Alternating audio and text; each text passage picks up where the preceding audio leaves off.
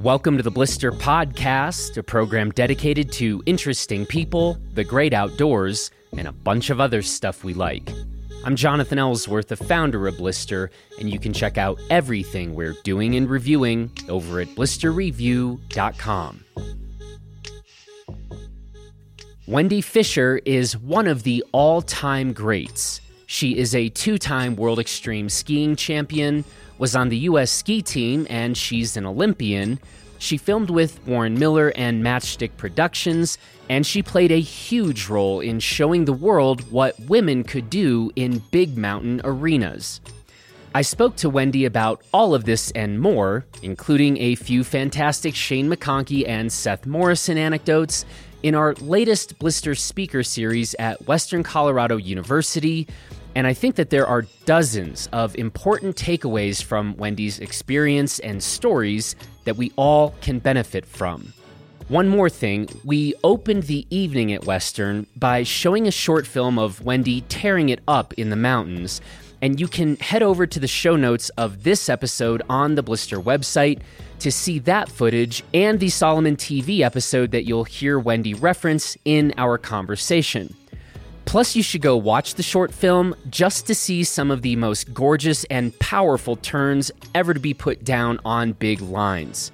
So check out that film on our site, and please enjoy this conversation with the great Wendy Fisher. Wendy, we're happy to have you here and would love to have you come up.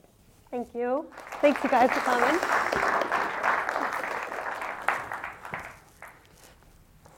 I want to just kind of go through this trajectory of yours because it's a very interesting one. So let's start with where you grew up. I grew up in Lake Tahoe and was part of the Squaw Valley ski team. Had two brothers to chase around and then got into ski racing in my time in Tahoe. So how old were you when you started ski racing?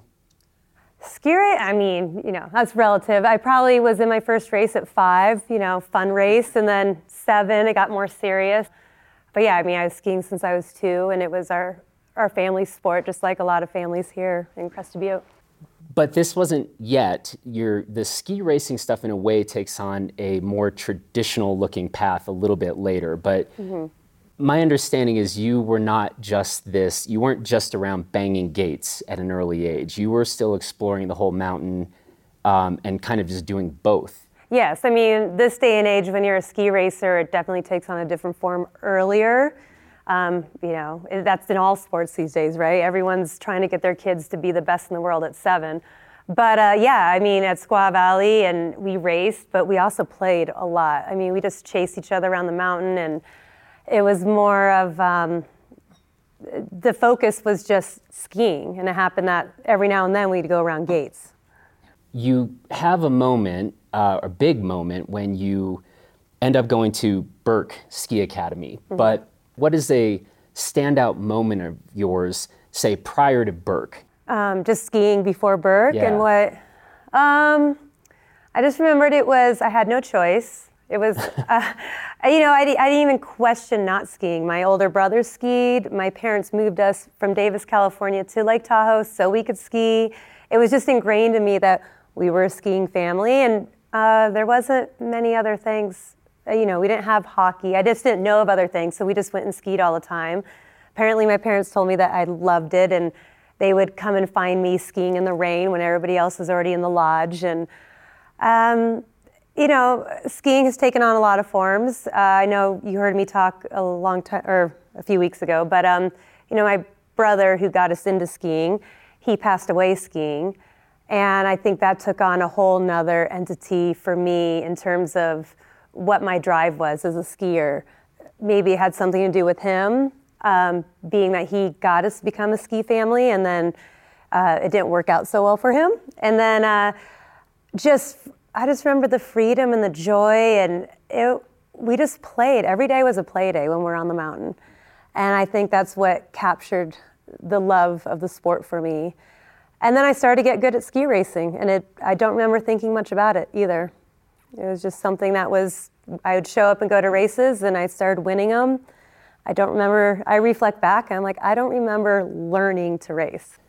So in that sense, Burke's kind of a big deal, but that felt like just a natural next step for you? I'm one of those people who doesn't pay attention to what the big deal is. I had no idea that Burke was a big deal. Growing up ski racing, when you get to a higher level or you get competitive, skiing's not a school sport. So when you're going to a public school, the principal for the high school, I had an older brother, my parents already told them that if he missed more than 7 days in a semester, he's going to flunk or take him down a grade level. So my parents had to figure out an alternative if we wanted to keep skiing. And so my brother found Burke. And so then when it came to my turn, basically it was a no-brainer. I just knew if I was going to continue skiing, I had to leave. And I didn't know Burke was a top ski school. I knew nothing about it other than my brother went there, and that was where I ended up. And I never missed Tahoe. I mean, you would think, so Burke is in Vermont, for those of you who don't know it, the Northeast Kingdom, in the middle of nowhere, sheer ice, sometimes you get rain, and I never missed squaw. I never missed Tahoe once. I was in a new element.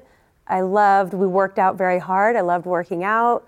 I loved challenging myself as a ski racer. I definitely went in, I knew I was going into my freshman year, I was one of 6 girls. And I knew, my parents told me that the class I was going into, every girl was the top girl from their division.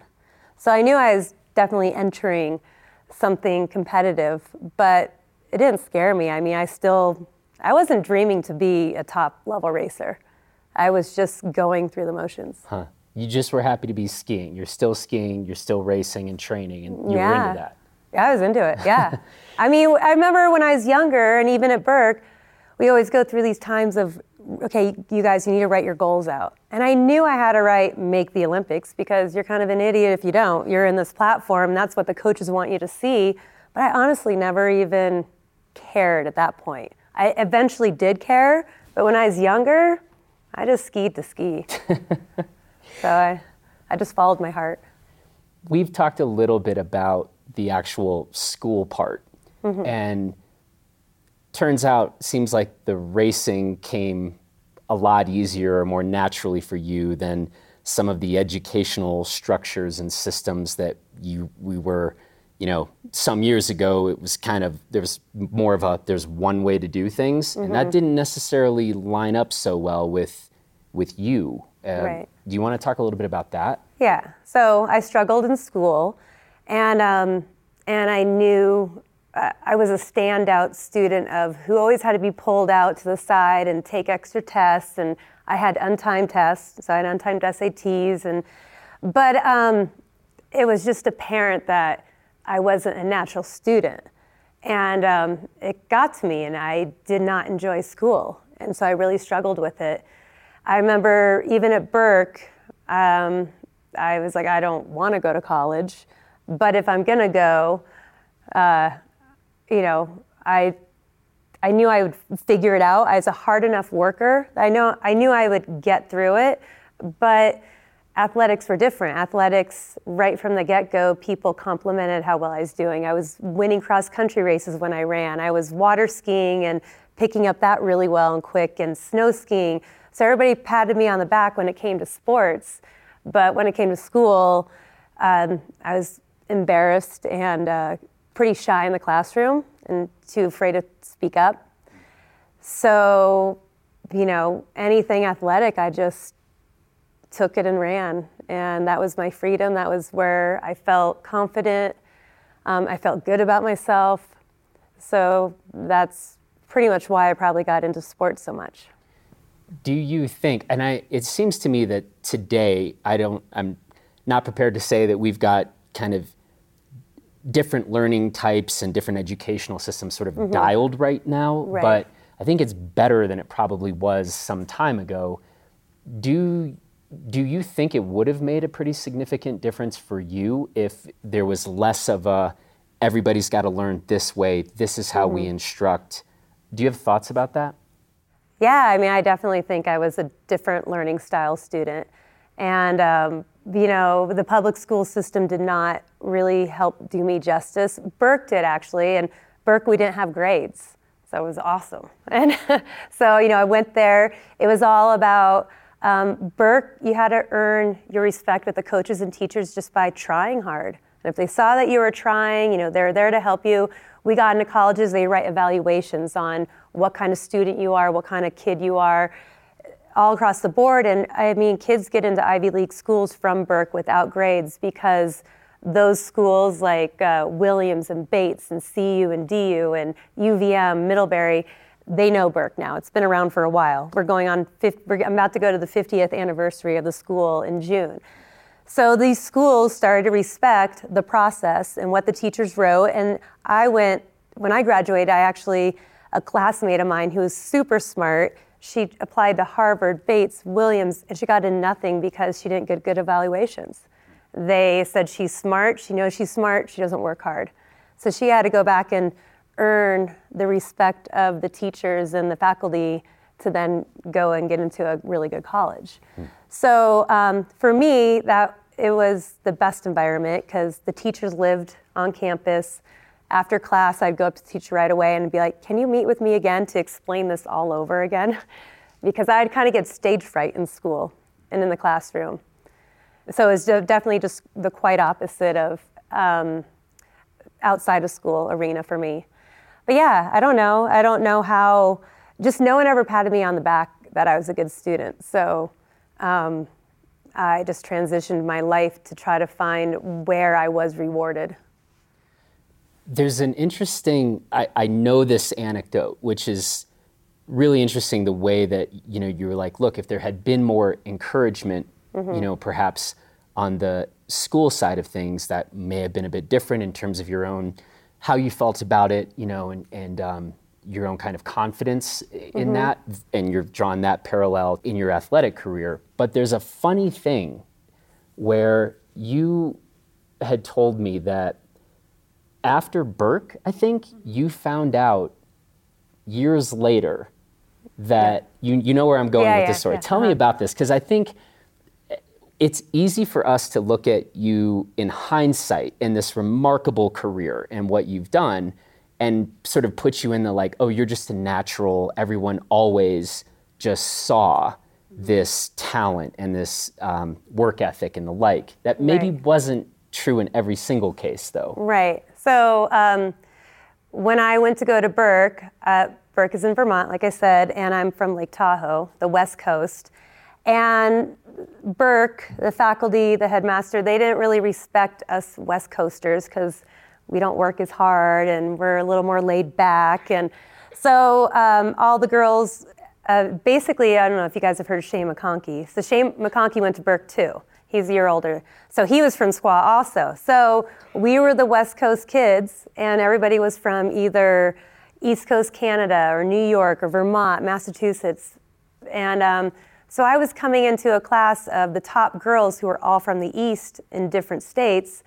And I was the top girl from the West, and the headmaster and the coaches told my parents that probably they shouldn't send me to Burke, and if they did, I wasn't gonna last for more than 2 years because they didn't think I'd ever be strong enough. I mean, basically my legs were the size of my arms. I was a string bean, no muscle.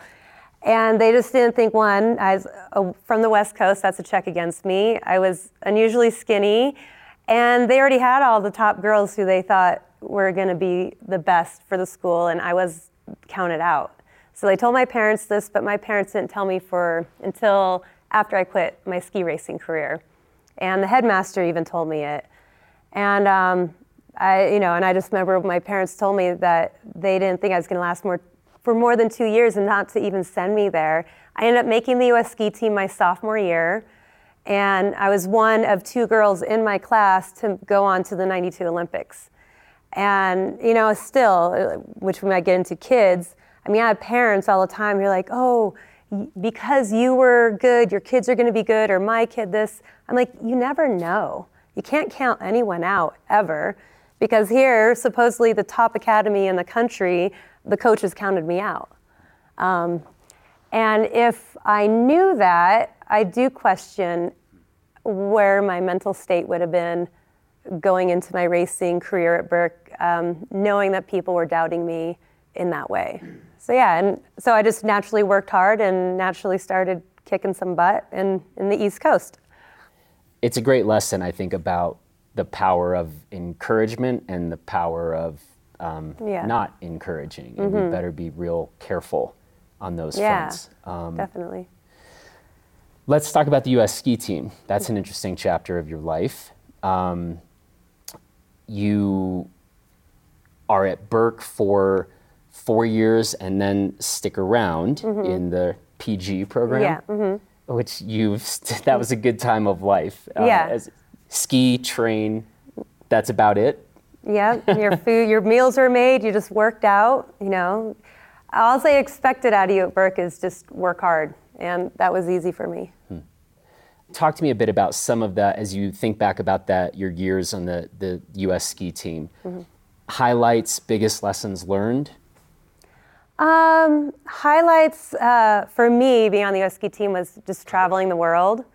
And I tell people, when I was younger, we had to do career reports, and I wrote 2 career reports on being a stewardess or a flight attendant, is what they call them now, because I just wanted to travel. That was what, I guess if I was going to have goals, my dream was just to travel. So when I started ski racing and I made the U.S. ski team, I was like, so in a way, kind of wanting to be a flight attendant to now I'm getting to travel the world. That was actually what I wanted to do in life. And so when I made the team, I just loved traveling, loved the girls. Half of the girls I was on the team with, we didn't all love each other, and just, I don't know, I love new experiences. And so every day I had to learn to travel on my own at a very young age, become really independent. There's just so many highlights back in the early years. And then definitely through the later part of my career was when things got complicated and just more challenging. Talk a bit about that. I mean, I've heard you talk a bit about sort of the longer you're on the team, the sort of higher the expectations become. There can be a bit of an isolating effect to this. Well, the U.S. ski team's funny. It's the U.S. ski team, but it's a team full of individual athletes. So you travel together, you room together, you eat together, you're driving in the same vans together, unless you're Lindsey Vonn, which back in our day, Peekaboo Street was my era, Tommy Moe, if anybody knows about ski racing. We didn't get the luxury to hire our own coaches and to branch off the way that they can do it now. And you definitely have to be the top and able to do that, because you need to have the finances to get your own coach and to travel away from the ski team. They make it very difficult. So you have to have, your coaches are the coaches that they pick. At Burke, if I didn't like the coaches, I could have gone to a new academy, or a different ski club. When you're on the U.S. ski team, you're stuck with those coaches, and you're stuck with your team. So yes, at first there was a bunch of us younger girls traveling together, and half of them were great friends, half of them, whatever, I didn't need to interact with them. And then as you start climbing the ladder, I kept skiing well and going, higher and higher, and more people get kicked off the team or quit. And as that started happening more and more, and I realized some of my close friends were gonna get kicked off or leave, I remember feeling desperate internally, going, oh my God, I hope she beats me today, because I don't know what I'm gonna do when she leaves. Because now it's business. And I didn't really understand that, because I skied, my whole career was because I loved it. I loved working hard, I loved traveling, I loved the challenge. And it was with a good group of people, and then all of a sudden, you didn't have your posse or your friends, and you have to figure out how to kind of be independent and think for yourself. And now you also have coaches who might not give you the pat on the back that elevated you before. And so towards the end, it just became very challenging, because it wasn't a very team-like environment anymore. You had, I think, a pretty important meeting with Kristen Ulmer. And when does that conversation happen in the midst of what you're describing right now? Yeah. When you're finding the U.S. ski team stuff to be pretty challenging and rather isolating. you have a conversation with Kristen, who I guess is telling you a bit of what she's got going on. Yeah, I remember I met Kristen Ulmer. She was at my house with a trainer who lived in my hometown with the U.S. ski team, was friends with her. So she came over and she started telling me about her lifestyle and how she just goes and travels and skis and powder skis. And I was like, wow, that sounds really intriguing. And it definitely got in my head. And then Shane McConkey was starting to branch off and do this stuff. And that was just something we grew up doing. I didn't look at it as it was a career or something you could branch off to. So, I probably ski raced for a few more years, but towards the end, I started daydreaming about the days that I used to just ski at Squaw with my brothers, with my friends, and how much fun it used to be.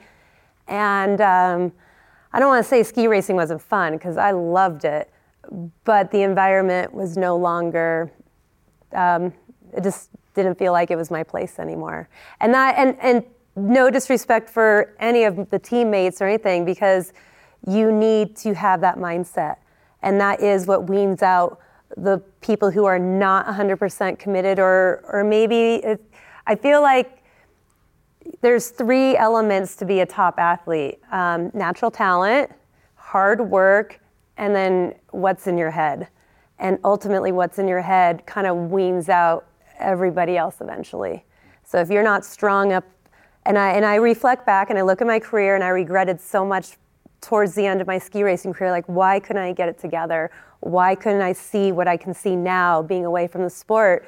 But I don't think I could ever have changed my mental mentality. I just wasn't that fierce of a competitor to isolate other people away, or to not be friendly, or to not be a teammate.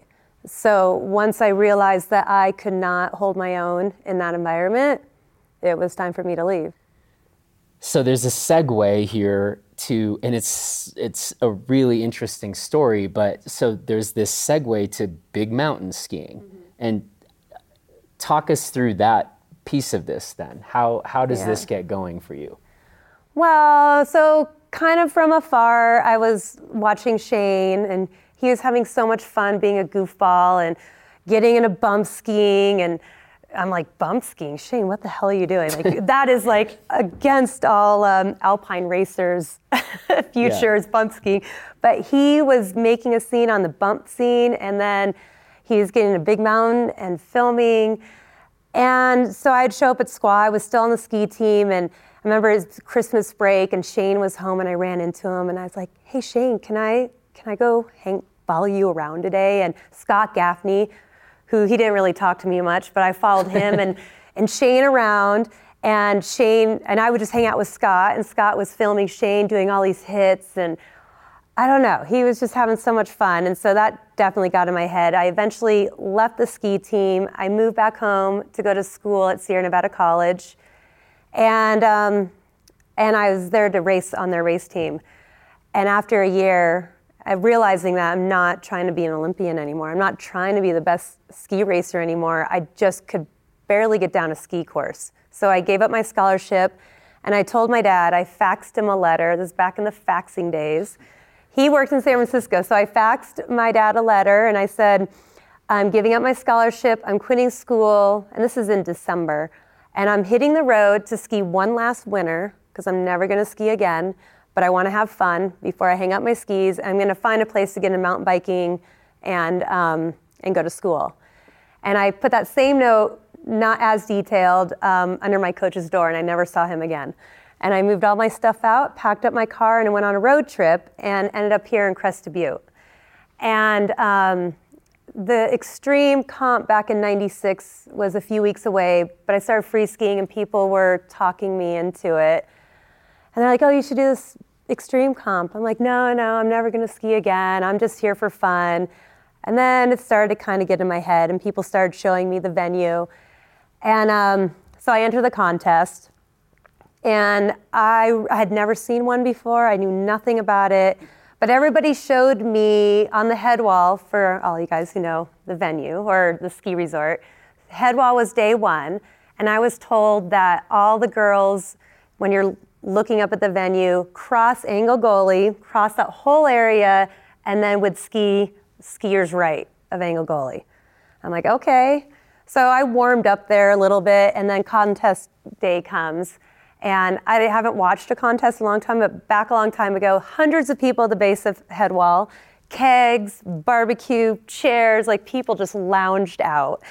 And we get 2 runs. So I went where all the girls went, and all the girls went there. Everybody skied beautiful. You know, it was nice. I think I was in 2nd or 3rd. Now I'm at the bottom, and Shane was there.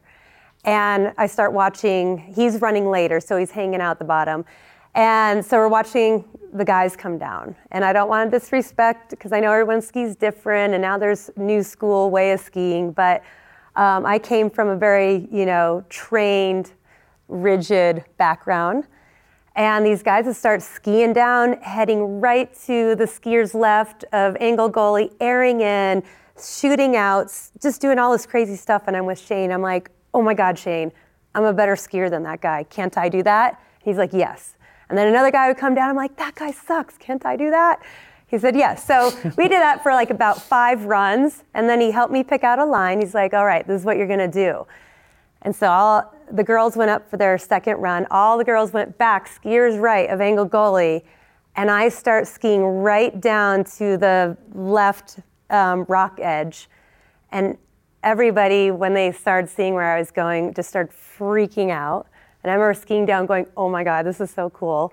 And then I got to this air into Angle Gully, and I stopped. And this is back in the day when you could pause. And I paused. And I just took it all in, and I was just like, this is amazing. And I'll just add that I'm on 200 GS race skis with Derby Flex. So I'm in like old school stuff. And I sent the air, and then I landed like just in enough space where my skis could straight shot out. And then I did like 3 or 4 turns down to the finish. And everyone surrounded me, and they're like, we've never seen a girl do that. That was amazing. And I remember just thinking like, okay, I can do this, And I still was on the path to never ski again, but Shane just kept saying, Wendy, you need to go to the SIA show, you need to promote yourself, you need to keep doing this. And I'm like, nope, Shane, I'm never skiing again. And then after the contest, I was here for a few more days, and I ended up packing up my car, driving back out to Tahoe. I did the Squaw event, won it, did the Kirkwood event, won it, went to Vegas where the SIA show was. Dina Star gave me some money to help me get to Alaska, flew up to Alaska, won the Worlds, and I never quit skiing. Yeah, I never quit skiing. Yeah. This idea of, you just had me thinking that like every time in life where you're like, oh, I'm not sure I can do this, if like Shane McConkey just walked out and was like, no, you got this, Yeah. how we'd be all better by like 150%, I think. Totally. So yeah. you got that experience. So. Right, and then again, it's the pat on the shoulder. I mean, from that moment on, from that run of everyone surrounding me, that was growing up, right? I was getting good at ski racing. People would say something. I got good at water skiing, and that was my other sport. I ran cross country, and I won. So here I am, like suddenly my heart, like that moment, I was like, I'm home again. This is where I need to be. Like I'm surrounded by a community of men and women, and even the women, I must add, because I left a community of women who I didn't feel that support. So now I'm in this free skiing world of everyone's just like, we want you to get better because this makes the sport better. And so all the guys, all the girls, we'd go to contests. I realized that again, this is where I'm meant to be. And it was an awesome feeling, like definitely, because when I left ski racing, it's like, man, I was like 23, 24. I thought I was kind of old, but no. Now you look back, that's really young. But I just remember thinking to myself, I just trained my whole life up to this point, and now I'm done skiing. Like, what's my future? And nothing against ski school or like teaching skiing, but at that point, because I do teach skiing now, but that was not my next path. I wasn't meant to be a teacher yet. I didn't want to teach. I wasn't done skiing, even though I thought I was done. So that whole world of big mountain skiing blew up pretty much in that year of 96, 97. And then Mike Jaquet got us all together, Kent Kreitler, Shay McConkey, myself, Allison Gannett, a bunch of influencers, even though I was new to the whole free skiing thing, got us together to talk about a new magazine for kids, and that was Freeze Magazine. And I really think that magazine, I don't know if you guys remember Freeze Magazine, but that I think really opened the door up to young kids now seeing a future in skiing that wasn't racing or freestyle. Talk to me a bit about the filming.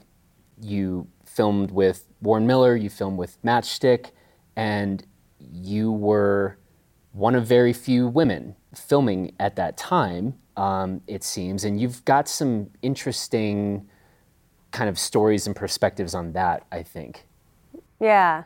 Well, I think, I grew up working hard and definitely at Burke, training hard, just no complaints. I mean, it was all sweat and hard work, and you achieve things. So now I'm in this atmosphere, and I was being the only girl asked to go travel with Matchstick with all these guys, and I learned to just zip it. If I wanted to be with these guys, I just zipped it. I didn't whine. I didn't complain. I just tried to work hard so that they would invite me back.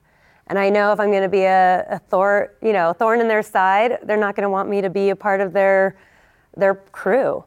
And I very much wanted to be that. So I just bucked up and I didn't complain. I'd be terrified on a run, but I would just mentally have to pull myself together. Because I wanted to be asked back. You talked a minute ago about feeling supported. Mm-hmm. And did you feel that same amount of support when it came to the filming stuff? Or did that feel more like, I don't know, kind of a little bit more of a culture of like, why are you here right now? Or what was that dynamic like? No, those guys supported me 100%. Huh. Yeah. I traveled with Matchstick for maybe like 7 years, and it was definitely a highlight. I loved being one of the boys, and I was treated like one. I mean, I had to sleep in a shitty place just like all of them, and I just sucked it up. And we would be in the middle of nowhere in cabins with hardly any running water, and that just, it was a family. So you were all in it together, and they definitely supported me, helped me pick out lines. The hardest part was the pressure you put on yourself. I mean, with filming, you get one chance to do that line right. So the stress is almost making sure you have the line right, that you don't mess it up, because you can't go up and do it again. So in a way, the intensity of big mountain skiing and filming was almost harder than ski racing. Ski racing, you go blue, red, blue, red, blue, red. You look ahead, you can see your path. It's just about being dynamic, quick, strong. Big mountain skiing, man, your life was on the line, and you had to make sure. And actually, in some of those runs in the video, I'm actually lost, and it worked out in my benefit. I hit a bigger air than I would have planned. I was a spontaneous skier, and definitely from my background as a ski racer, I was able to mess up and still pull it off, because I was good in my sport. But all those years, I always felt like they wanted me there, that I was not a hindrance to them, that I helped support. Even though it was a group of guys, I helped elevate their level, or I wasn't holding them back by any means. I also have heard that you made Seth Morrison's short list at one point in time of people who he was willing to go film with. Which might be actually the biggest accomplishment of everything we've just talked about so far in your career. It was, yeah. I was pulled into MSP's office one time, and they said, so Seth, if anybody knows about Seth, he doesn't put up with whiners or people who can't make decisive decisions. He's out there to do his job, work hard, find gnarly lines that are death-defying. And he doesn't want people who are just going to bring down his mojo, I guess, So I came in and they're like, Wendy, Seth just said that he has a only a few people that he will allow to film with him. And I was the only girl and one of the few people that made the list. So that was definitely a big accomplishment, that I was worthy enough and easy enough to travel with. On the one hand, you were saying, even if it was among maybe a smaller group of folks, including like Seth Morrison and Shane McConkey, you were feeling supported at certain moments, but there's also an element where sometimes you were just walking through the door and you were like, I'm gonna say yes, I'm gonna go do this. I really, truly don't know what is about to go happen, but I haven't heard you express a lot of hesitation about any of these different steps or transitions in your life. No, I fully think with my heart. I don't think with my head. I don't let that interfere in my path. So if something comes my way and it sounds exciting, I'll do this. Okay, here's an example of I don't think things through. I'm up in Alaska, hadn't been up there for years. A girl who I used to compete against with, she's a badass. She became a mountaineer, a guide up in Alaska. I have tons of respect for her. Her name's Kristen Kramer. And I'm in the Santa Lodge, which is an infamous, famous place up in Alaska. And I walk in, she's there, and she's telling me how she's planning a trip with a girlfriend to Denali.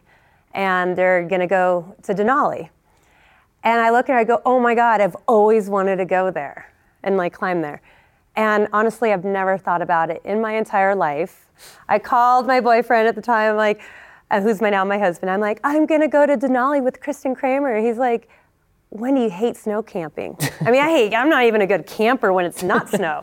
And he's like, and you hate the cold. And that's one of the coldest places. I'm like, isn't Everest colder? He's like, no. And so here, it just sounded exciting. I'm like, I don't like to miss out on things.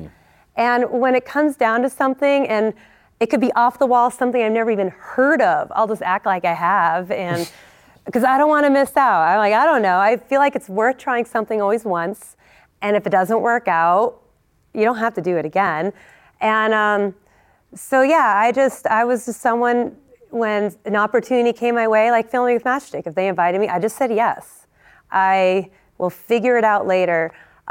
Still to this day, things come my way and I say yes, and I know I don't have to worry about it until the time comes. And when I'm in, now it's like go time, it's that day of whatever I said yes to, I'll get a panic, I get scared, but I'm like, I can get through this. Like, it's not the end of the world. I can get through this.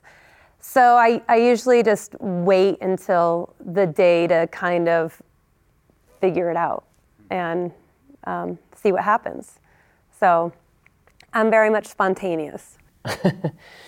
So what I think a couple refrains that we've heard tonight, work hard, say yes. Yeah? Definitely, yeah. Yeah. And there's a third component that, if it hasn't been said as explicitly as those first two, we also haven't heard you, again, be afraid of failing on any of these fronts, or at least I haven't heard you say that yet. No, I'm okay with failing. I don't know, failing when it comes to trying something that seems really cool or exciting, and I failed, like whatever, at least I attempted it. I'm not afraid of making a fool of myself or doing something that people might laugh at. I just don't, that's not a hindrance. That doesn't stop me. Like, to have someone maybe laugh at a mistake. I mean, oh my God, I could tell you can I tell a few funny stories? Sure. So, Crested Butte, I don't know, you got Paradise Lift. It used to have a midway station. So once you get up to that crest and you can get into cell service, there used to be a midway station. And it was a huge ramp that they built. So it's not like you were going to the snow level. You were on a ramp that you would have to ski down. And we were here for the U.S. Nationals in 1991 when I was ski racing. And back in the day, or still today maybe, it was really cool to ski with your suspenders down. And my girlfriend and I were skiing, and we were on the Paradise Lift. And right as we get to the ramp, she's like, let's get off here. I'm like, okay. She got off, I did not. My suspenders were hooked on the corner of the chair, and I'm about 15 feet up in the air now, flying like a really ratty Superman. And they stopped the chairlift, and I'm just swinging all limbs, and my suspenders is when they make clothes really good. We're just hanging on. And then I just stopped, and the guys behind me are like, look, that girl's on the U.S. ski team, because I'm all decked out U.S. ski team outfit. And I'm just like, oh my God. So then I kick off my skis, and I throw down my poles, and I crawl up, and I unhook my suspenders, and I had to slither down and jump down. But that's probably the 5th time I fell off a chairlift. And so, I mean, I think that's still one of the funniest, awesome moments of my life. I'm like, that was awesome, you know? Because if you can't laugh at yourself or appreciate the dumb things you do, you're gonna struggle. Like, you just have to let that stuff go and find the humor in it. And so, yeah, I've failed a lot. And a lot of the failures are in Alaska where it's not funny, where you just get pummeled. I mean, I've been in avalanches. I've failed going off of, big airs wrong. But I don't know, it's never bothered me. Do you think that's a natural disposition, or do you think that that's something that you've, I don't know, like gotten better at over time or learned? I don't know. I think I was kind of klutzy when I was younger. So I think I grew up kind of like being the dorky goofball person. I was very hyper. I was always kind of spastic. So people did laugh at me a lot because I would just do stupid stuff. But so I don't know. I guess I just embrace that that's who I am. Because it's weird, because if we go back to the school part, I mean, I didn't embarrass. I barely would talk, in a classroom, because that area I didn't like to embarrass myself, because it meant you weren't smart, or you lacked an IQ or whatever it was. But in the sporting world, if you didn't try hard and weren't willing to risk failing, you weren't going to get better. And so I definitely had no problem with, because that was my arena to shine, and I'm going to fail. But it never bothered me. As always, we want to give you a chance to ask some questions. So be thinking of those questions. And as always, if you don't have questions, we'll turn to our main man, Marcel Proust. Those are hard questions, so you better hope that they're, yeah. So before we do this, or as you guys start thinking through what you might want to ask Wendy, I guess we'll all wrap with advice that you might have for a group of, let's say, undergraduates. Well, like I already said earlier, I wasn't a goal writer. You learn that you're supposed to write where you want to be in 5 years, what job position do you want, how much money you're going to make.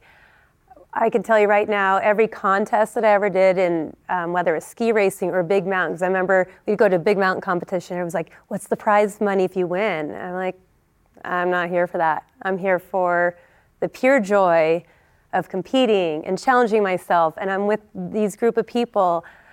So I didn't base anything off of other than fun factor. And I know that's not a great way to tell someone who wants to be a lawyer or doctor. I mean, I think that's a different mindset altogether.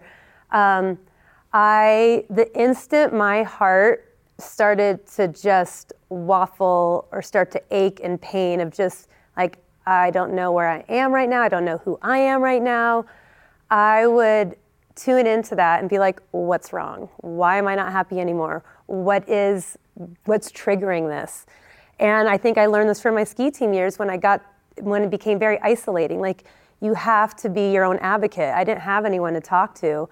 And, that's a whole other conversation of trying to get out of depression or,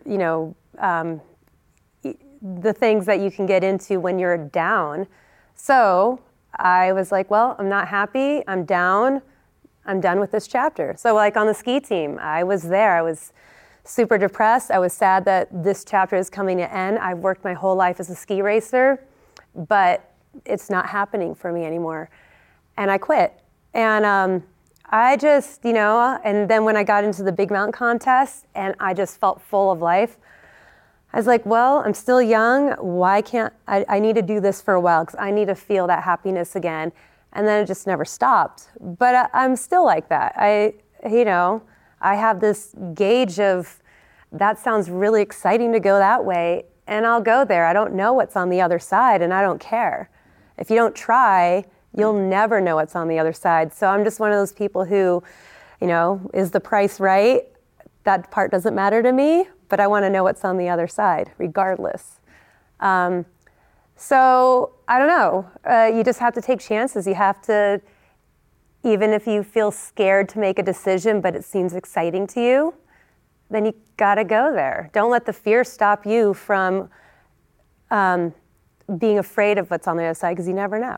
I don't know. So I'm a believer that you have to get really in tune with yourself, and you can be your own advocate of understanding your personality and your emotions to tell you what's a good trigger or a wrong trigger.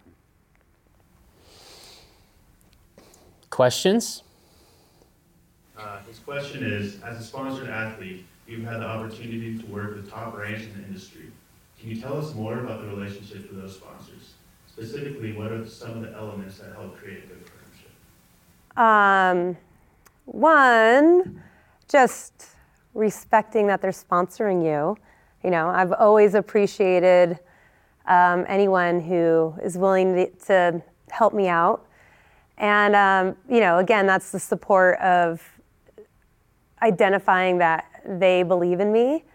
And I would do anything. I used to write postcards to all my sponsors, like, hey, I'm in Europe, and thank you so much for sponsoring me and having me part of your brand. And, and they'd be like, hey, Wendy, we want you to fly up to Whistler, and can you do this photo shoot? I'd be like, hell yeah, I'm on the next flight. I was always available to them. I definitely appreciated that they saw value in me, and I always wanted to upkeep that value, and that's how this whole industry works. But I have to say, the new way it works with Instagram and Facebook, and I've had a hard time with that whole side of the industry, because it used to just be when Matchstick or TGR or Warren Miller put out their film, that was your marketing that you just invested everything in for the year, and that told the story, not like the daily post or the weekly post with the monologue about their life. I don't know, I just feel like it's almost too much nowadays. I try to support the companies who support me and show the respect of what product they have. Yeah, and I'm still close to a lot of companies who I'm not even with anymore, I think you don't want to burn a bridge. I also learned that in the ski industry is a small industry, and someone who you pissed off with one company might turn around and be with another company that you're now with, and you have to work with that person. So it's a small world, and you treat everyone with kindness and try to keep things to yourself or go directly to the person involved, but show your enthusiasm for the people who are trying to help you out, What zone or feature on CB has always freaked you out? Oh, let me think. Well, I have to say there's definitely elements on the edge that I wish I would go for more, but it's all about how it's filled in and everything. Where else? I feel like I've attempted most of the obstacles up there. I'm trying to think of, I know unfortunately Big Hourglass isn't opened very much anymore, but I did get the privilege to ski in that venue and do contests. And that was one of the most challenging and scary, as much as it sounds like it's awesome to have that venue open for a contest, it's rotten snow most of the time, because they don't bomb it. It's not like people are skiing on it. And I just remember it was definitely one of the most terrifying moments because you don't know the area all that well.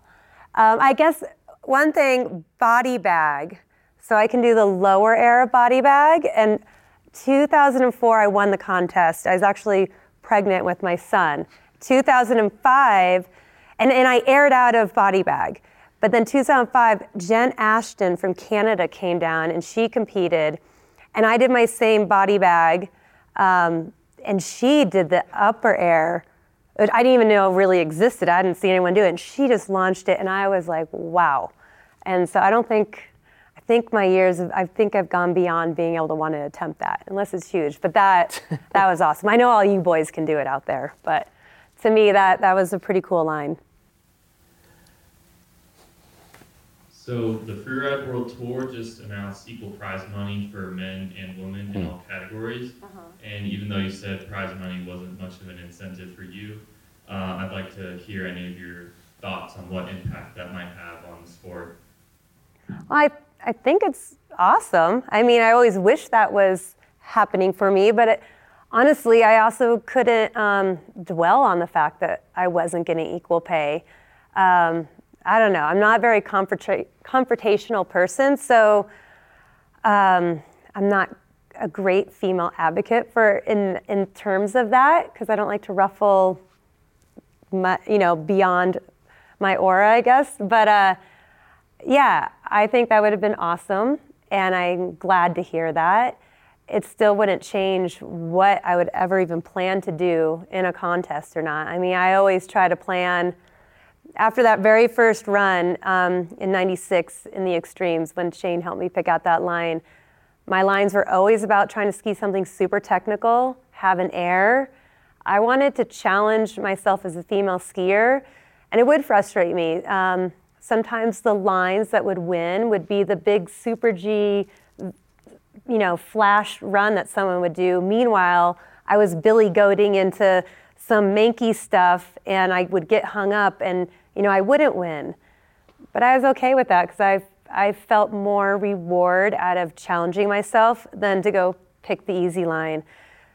So I'd probably still try to pick the hard line and maybe end up not winning because I might get hung up on something. That I was more empowered. It was more empowering to me to try to push something that I knew was a challenge and maybe wasn't capable of pulling off, rather than trying to find a line that was super easy and didn't take much mental thought or courage.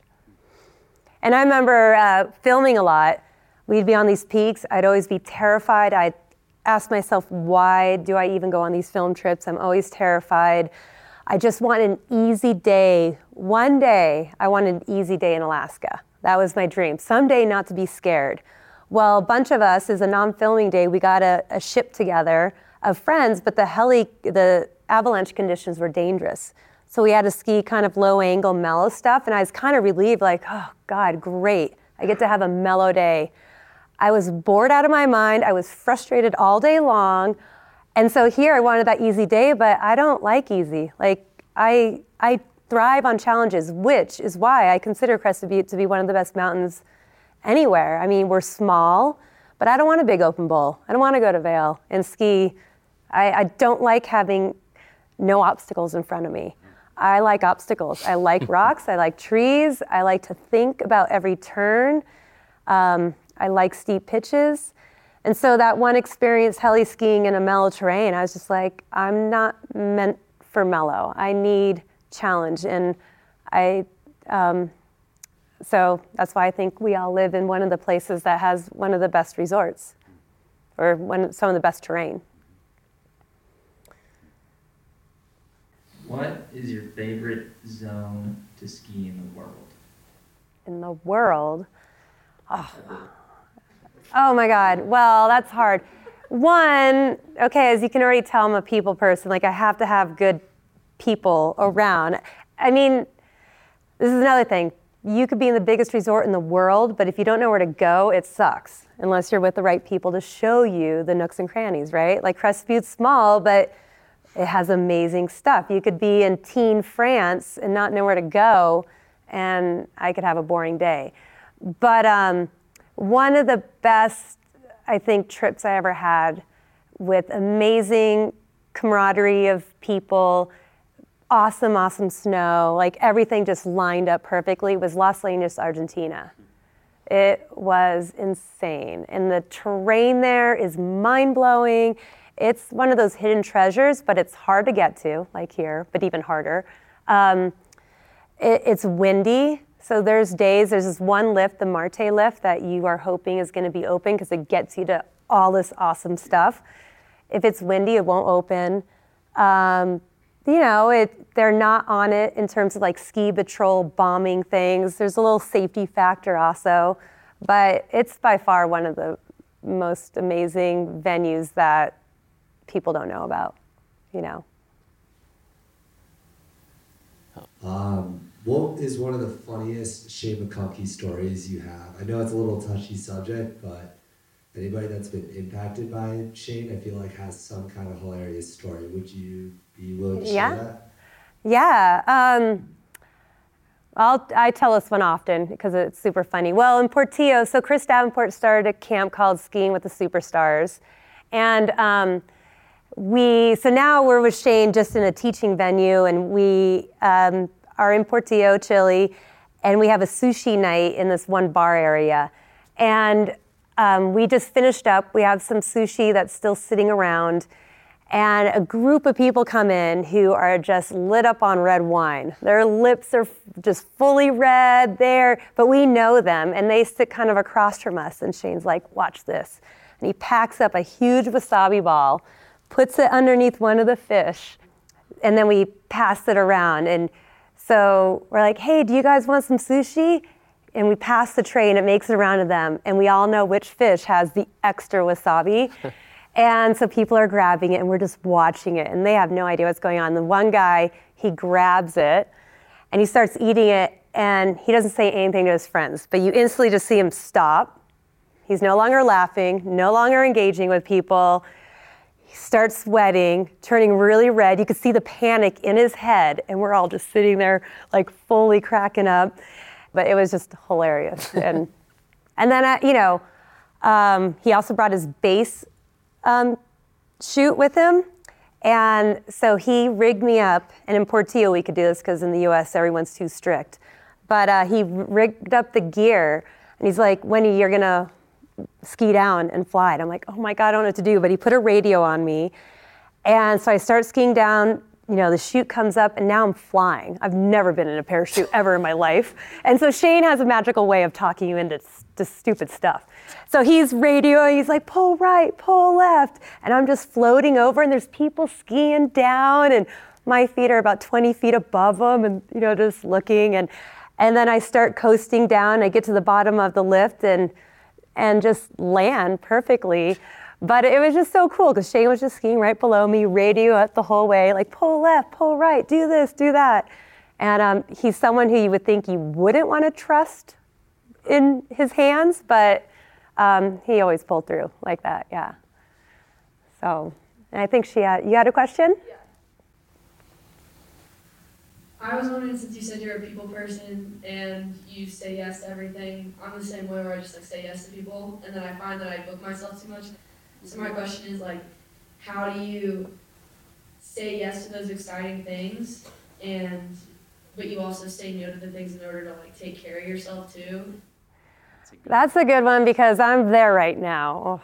I've been running around nonstop, and I think you start. I'm a lot older than you. You start to wean out. You start to tell which ones just maybe won't be quite as satisfying so I'm 48 and I'm just learning to kind of say no to things. It's taken me a long time because I'm just like, oh my God, someone wants me to do something with them, or someone's gonna invite me on this trip and do this and that. And I have started to kind of discover to just read it. My gauge is, I have another funny story I could tell with Mike Douglas, but basically if I think I'm gonna regret it and I can't go to sleep at night because it bothers me that I said no, that's something that then I have to jump on. If it doesn't keep me up all night and I don't really think about it much, then it was a good decision to pass.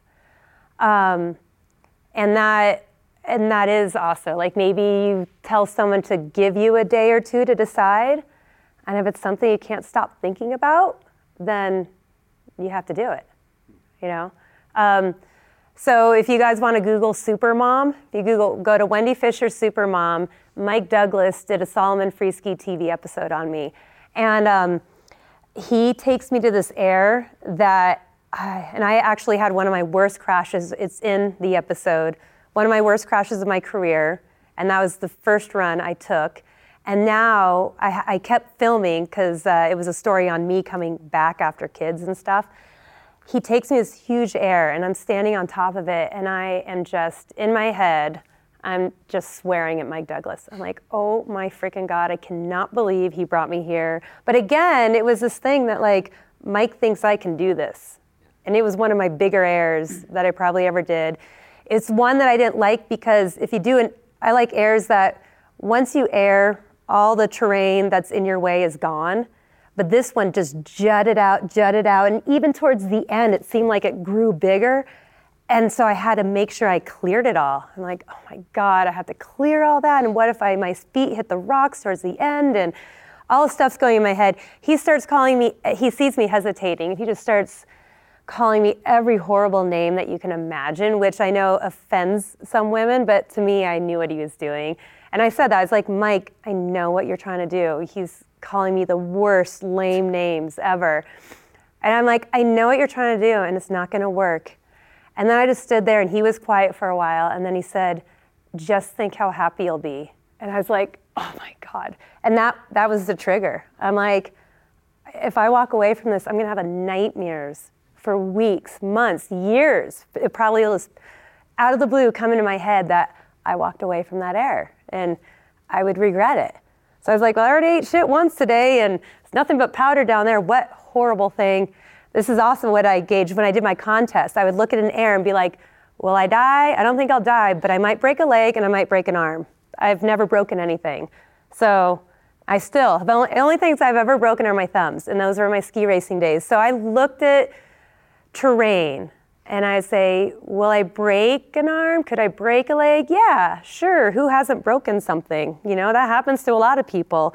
So when Mike pulled that, he's like, just think how happy you'll be.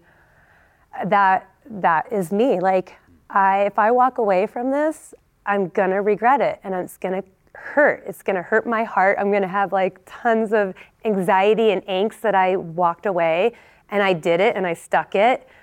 And I'm like, oh my God, thank God I did that. So that's, you know, I knew if I walked away from that air, it would be challenging more in the long run. And if I fell, whatever. So I don't know. So you just gotta sleep on it. And I think as you get more into it with all these opportunities, you're gonna figure out which ones are just a waste of time and not that exciting to you. Yeah, but yeah, you can't spread yourself too thin where it's just not fun anymore. Where is skiing? Where are you at with skiing now? Is it still a career for you? How has it evolved, and what is the phase of skiing for you right now? So yeah, if someone asked me to be a part of a movie, I would, because I'm a sucker like that. If Warren Miller, like I almost was in the Warren Miller movie last year, but the dates didn't work out. But I'm like, yeah, I'll totally go. Like I was just in Aspen and went out with a photographer for Strafe to try to get some photos that I could maybe post here and there and just to have. But I mostly teach. I teach now for Vail or Crested Butte, but I was a non-employee who could teach for the last 12 years on Crested Butte.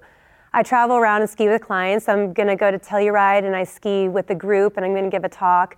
Then I'm flying to Europe and I'm skiing with Franz Weber and Franz Klammer and skiing with a corporate group. So I still try to make skiing my career, but I'm also trying to figure out how to phase out of just doing it for fun. But I love teaching people too. Like I love now that I got most of the skiing out of the way for me, and I am ready to help others get better. I do love skiing with intermediate skiers and even expert, but you get more reward when you're teaching someone who has lack of confidence, doesn't believe in themselves, and you start getting them down harder runs or different terrain. So I'm still doing that. And I'm with my kids a lot, skiing with them. So I wouldn't say I'm not chasing the movie lifestyle anymore. I'm not chasing the photo shoots to be a part of different magazines and stuff, because one, it's just expensive. You're basically paying your way now, or I would be. And I have a family, but does that hold me back from skiing the way I want to ski? No. Like, you guys find me in Crested Butte, and I get egged on to go hit something, I'm totally willing to do that. You know, actually, I just skied with my son and a bunch of kids. I had a day off from skiing in Aspen races, and they're hitting airs, and I follow them. That's my skiing style. And that is also, just to get back to kids, is, you know, now that I'm older and I'm with other moms or husbands who talk about their wives, and a lot of them say, oh, my wife used to do this, and she used to do that, but then she had kids, and now she holds back. And my whole thing is like, screw that. I want my kids to know me. And I don't want them to hear about what I used to do or how I used to be. I feel like I'm dead.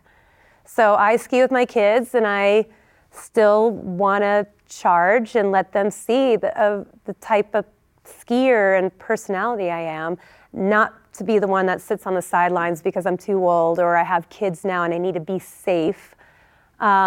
And that's the whole thing about the supermom thing too. Right before I eat it really bad, Mike Douglas asked me, he's like, what about the kids? And that upset a lot of people. They, you know, wrote in saying, how could you ask that question? I knew it was coming. I'm like, that's part of the deal. You know, people rip on Shane for doing what he did and he had a kid. That's our lifestyle, you know? And I'm not saying I'm gonna risk my life, but you still gotta live. And I want my kids to see me living to the fullest, not being afraid of life.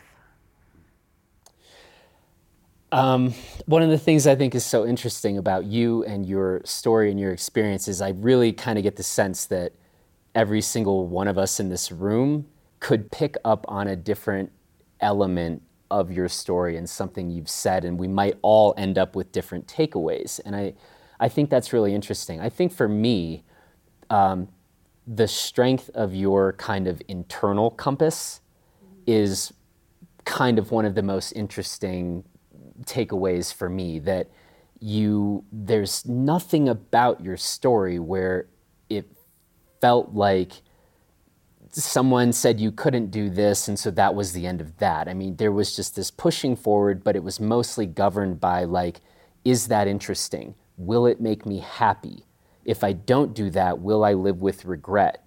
And those are interesting ways to make very basic day-to-day decisions, and it has nothing to do with salary, and it has nothing to do with the amount of prize money and the rest. And I think that there are really important, interesting things for us to think about in our own lives, and whether we might want to have our own internal compass kind of calibrated the way you have in your life. And so for that, I'm really thankful that you would come here and share that story and that experience. And I have no doubt that the next week and next month and next year are going to kind of operate for you exactly in that same way as you've been operating. And I'm, for one, very happy about that. So, well, thank you. Thanks so much for coming, Wendy. And thanks for sharing, again, your remarkable story. Well, thanks for having me, and thanks for putting up listening to me. Thanks, everybody. That's it for this edition of the Blister Podcast. And if you are enjoying these conversations, we'd invite you to subscribe to the Blister Podcast on iTunes or wherever you get your podcasts. Leave us a nice little rating or review in iTunes, and be sure to tell your friends about the show. Of course, I want to say thanks to Wendy for the conversation, thanks to everyone who came out to Western, and thanks also to everyone who, once again, asked such good questions. Finally, I want to say thanks to Luke Alley for producing this episode, and thanks to you for listening. Now, please go take good care out there, and we will talk to you again next week.